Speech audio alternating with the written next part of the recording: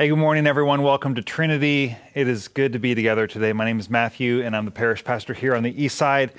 Let's continue our service by reading from the prophet Isaiah, chapter 40, verses 1 to 11. Comfort, O comfort my people, says your God. Speak tenderly to Jerusalem and cry to her, that she has served her term, that her penalty is paid, that she has received from the Lord's hand double for all her sins. A voice cries out, in the wilderness, prepare the way of the Lord. Make straight in the desert a highway for our God. Every valley shall be lifted up, and every mountain and hill made low. The uneven ground shall become level, and the rough places a plain.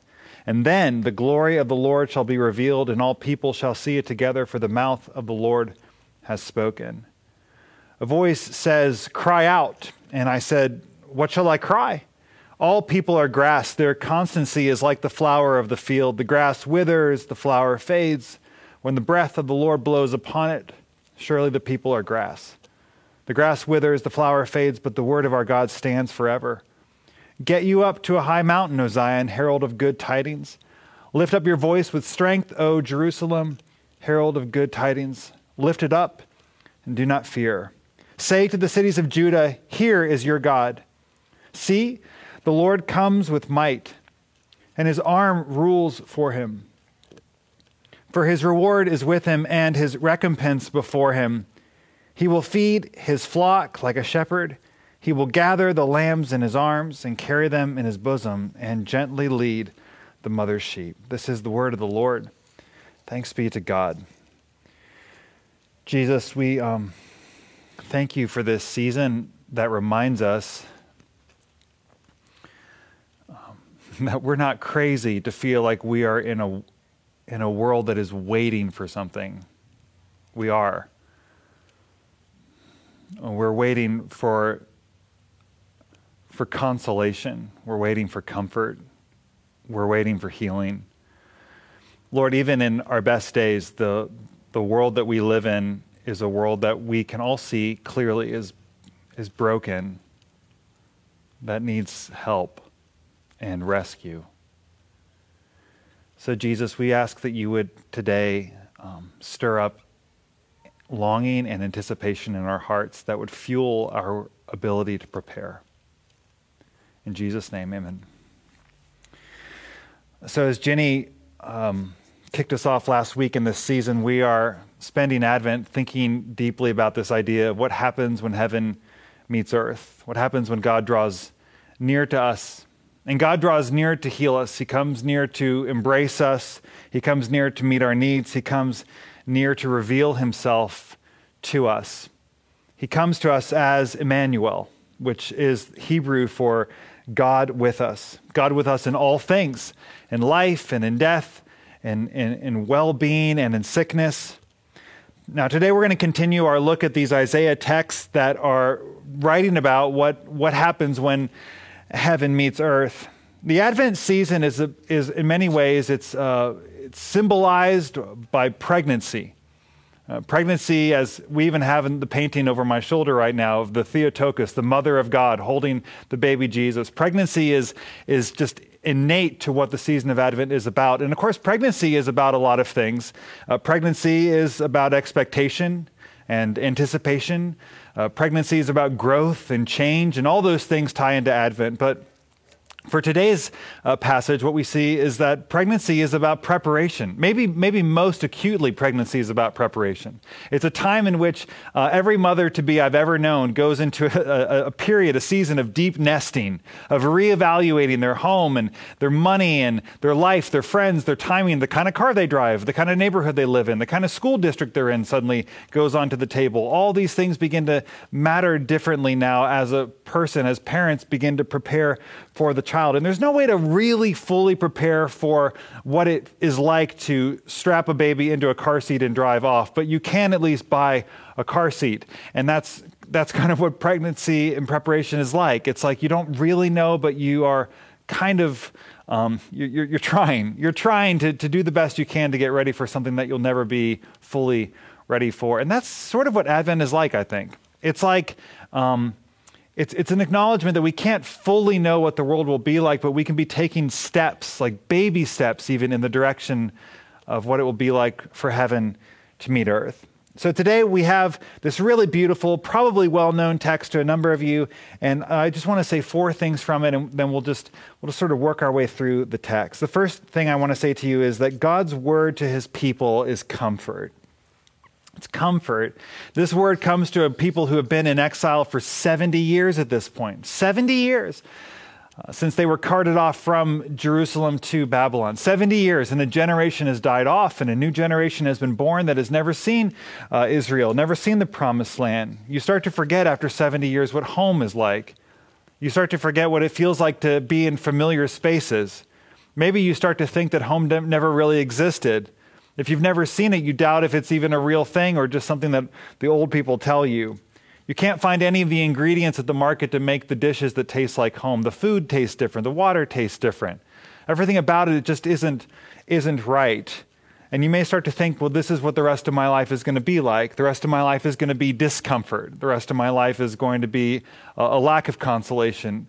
And God speaks through the prophet, and he says, I want you to say to my people, says your God, comfort, oh, comfort my people. I just want to say to you, like at the beginning of this Advent season, do you believe God sees you right now? Do you have an instinct or a sense that God is aware of what your life is like right now? Has this year been hard for you? I mean, certainly, almost certainly has. It's been hard for everyone I know. Everyone I know is drained. I was talking to a friend this week about how she was doing, and the word that she just continued to use again and again was the word numb, which feels like a good word for the way that I know a number of people are feeling, numb. If I can just be honest for a minute and just tell on myself, I set up my Christmas tree on November 7th, which makes me a terrible Anglican. We didn't decorate it, so we're still like not fully in the spirit, but we just set it up and plugged it in. Because yes, it's a fake Christmas tree. I own a fake Christmas tree. I'm a terrible Anglican. I'm a terrible environmentalist as well. But can I tell you why I set my Christmas tree up on November 7th? It's because I am, at the end of 2020, I am trying to find joy anywhere. Like I'm just trying to find something that feels like, oh, there is life. There is something exciting. There's happiness. It's been a hard year. Like a lot of us are going through hard seasons right now, and the word of God to you and me in this moment is comfort, oh comfort my people, says your God. Do you hear how possessive the language is, how relational it is? My people, your God. The word comfort in the Hebrew is not a word of empathy or sympathy. God isn't saying, I see you and I feel bad. Instead, it is a word that means courage, like let me give you courage and strength. Second, we see that we are told to prepare the way of the Lord. Our second movement moves from the declaration of comfort to the instruction, and the instruction is prepare the way, make the way open. The image in Isaiah is of like a royal caravan where the king is trying to get to a city, but in order to get to the city, the king and his caravan must pass through very rough terrain, and he is unable to pass through the wilderness spaces. He's unable to get over some of the mountains or to scale some of the cliffs to get down into the valleys, and so because of that, he's stuck. He can't get to you, and we're called to clear a way to make a space possible. You can just imagine, especially recently with the terrible storms that we had in our neighborhood, like the fire truck or the ambulance is trying to get down the street to save the life of a person who's having a heart attack, but all the felled trees and power lines are keeping the rescue workers from being able to get to be able to do what they're meant to do. And so we're called to make a space possible, clear a way. There is an action that we're called to in Advent keeping. It's not simply a passive experience where we just count down days or every day open up another little door on a calendar. It's more than that. There's an activity to waiting. Active waiting is acknowledging that there are things that need to be happening within my life. There are decisions that need to be made. There are things that need to be removed that are right now blocking God from being able to get to me. I think questions that we can be asking during this season are, can God get close to me right now? Or if I so insulated myself, am I so buffeted against God's voice? Is my life so loud? are the voices that come to me so many and so confusing? Is there such a cacophony of noise all around me that God couldn't possibly speak to me? Or if he were to speak, I wouldn't be able to hear it. It would be unintelligible. It would get lost in the buzz. Can I make space for God to speak? Do I have the space for silence? Jenny talked last week about how our whole life is about avoiding boredom in so many ways. And the only time maybe we're ever really truly quiet is when we're praying, which is one of the reasons that stirs so much anxiety in us. Can I begin to push against that and through that anxiety to create space to be quiet with God? If I look at my life and I can see that there are things that are overgrown and unkempt and spaces where I actually am blocking God from reaching me in some way, can I begin to make the hard decisions to clear some of these things out? Prepare the way of the Lord is the instruction given to us. And specifically, Isaiah expands on it. Specifically, he says, we're going to make the ground level.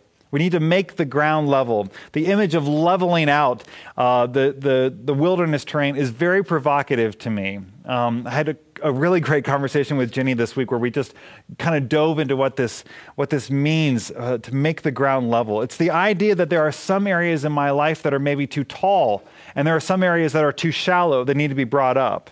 You know, if we think about the Bible through this lens, it actually helps to make sense of many of the things that are in the Bible that can sometimes appear contradictory. Like, for example, Jesus is the Prince of Peace.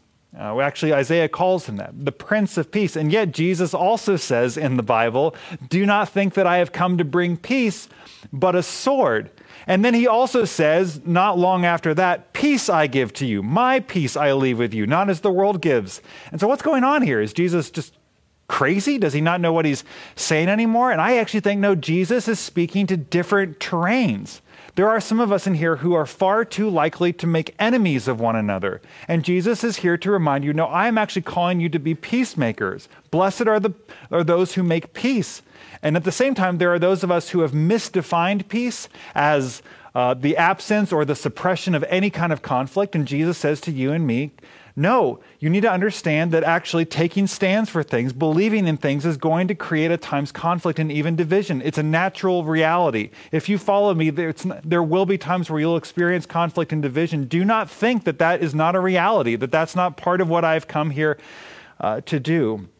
It's not that Jesus lives in this mushy middle where everything means nothing at all, but rather following Jesus means being willing to walk alongside him and look at the terrain of my life and have him point to a thing and say, that's taking up a lot of space on the landscape of your life. Maybe it needs to get brought down a little bit. That seems like you have a lot of importance on that, or it actually seems like you don't care enough about this. Maybe it needs to be raised up. For those of us who are shaped by a relativistic ethic, which is like probably a lot of us. I mean, our community, East Atlanta, Decatur, this is, very liberal, progressive sort of bubble. And those of us, therefore, who are more shaped by a more relativistic understanding of ethic, we need to understand that following Jesus is going to mean letting Jesus begin to draw boundary lines around morality.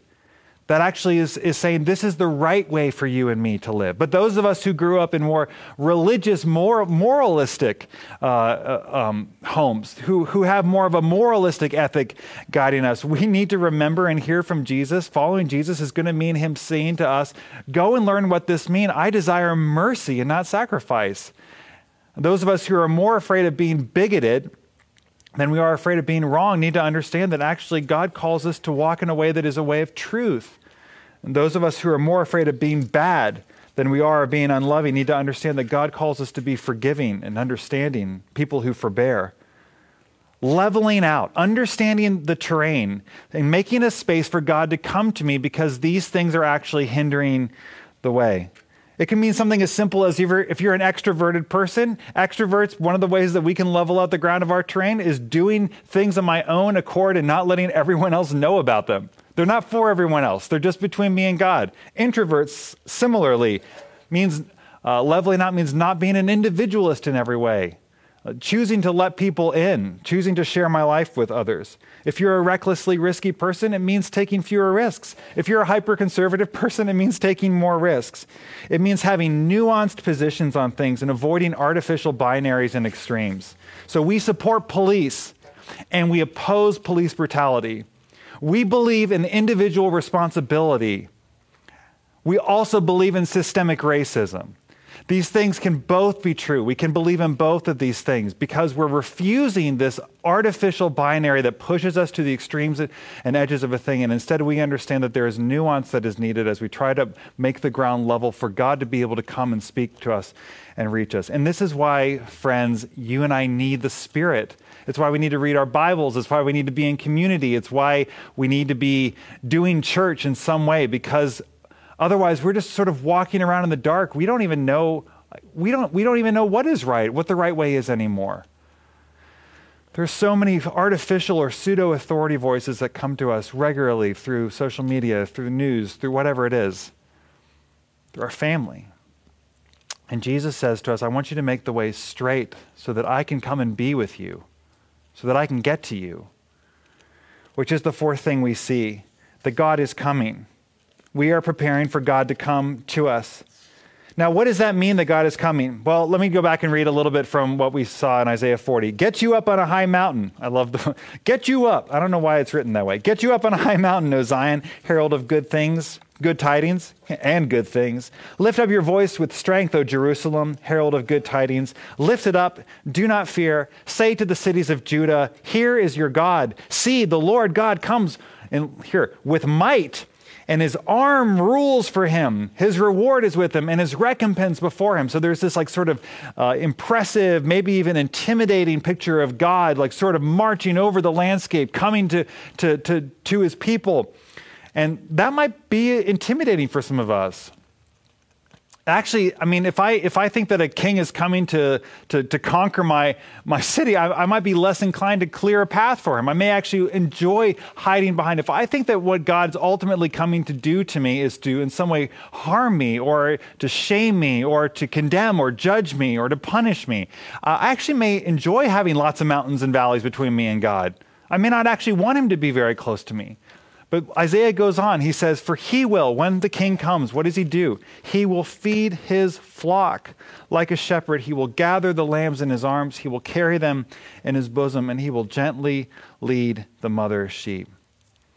And if I need to clear the way so that the king can come to me to feed me, to lead me, to hold us, that changes the work. It puts some joy in it. That even the sacrifices of lowering things that are very important or raising up things that are very unimportant to me right now, that part of the sacrifice of that movement is actually motivated by the idea that what I most desire in this life, what I'm most looking for in the world is actually what is on the horizon moving towards me even right now. Yes, ultimately as well, which is what Jenny talked about last week. It's like the already and not yet. Yes, there is a sense in which God is ultimately going to come and wipe tears from our eyes and bring consolation to the world. But in this moment right now, there is something available to you and me if you and I will just simply begin to, in cooperation with the Spirit, make the ground level so that he can come, so that he can speak.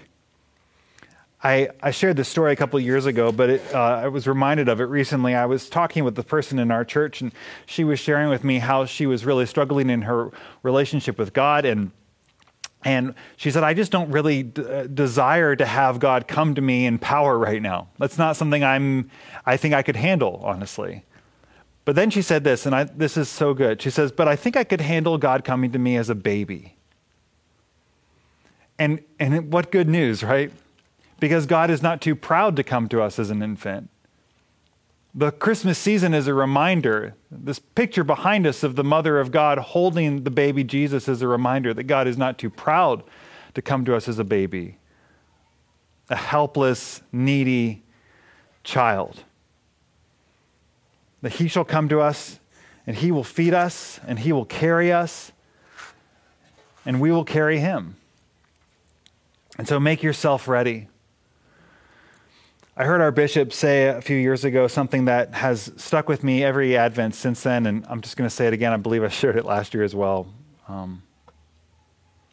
Our bishop, Todd Hunter, said, the spiritual giant of Advent is Mary, who heard from the angel that God's Holy Spirit was coming to overshadow her and begin in her a new work. The angel said to Mary, God is coming to grow something in you. He's coming to grow something. to make himself apparent and revealed on the earth. And what did Mary say? Yes. That's what Mary did. The quiet bent of Mary's heart towards yes is what makes her a spiritual giant. And what might you say yes to God today? Like what, maybe even seemingly small, as Jenny said last week, ordinary, boring, non-flashy, non-exciting, but meaningful way could you say yes to God today? To begin to make it ground level, to begin to prepare a space for him to come, to draw near to you, to feed you, and to carry you. We're going to see you in a couple of minutes. We're going to be reminded together that God literally feeds us. He feeds us with his Son. We're going to eat together and drink outside, pray and worship, and I hope you will join us there. So I hope to see you very soon. Grace and peace to you. You are loved.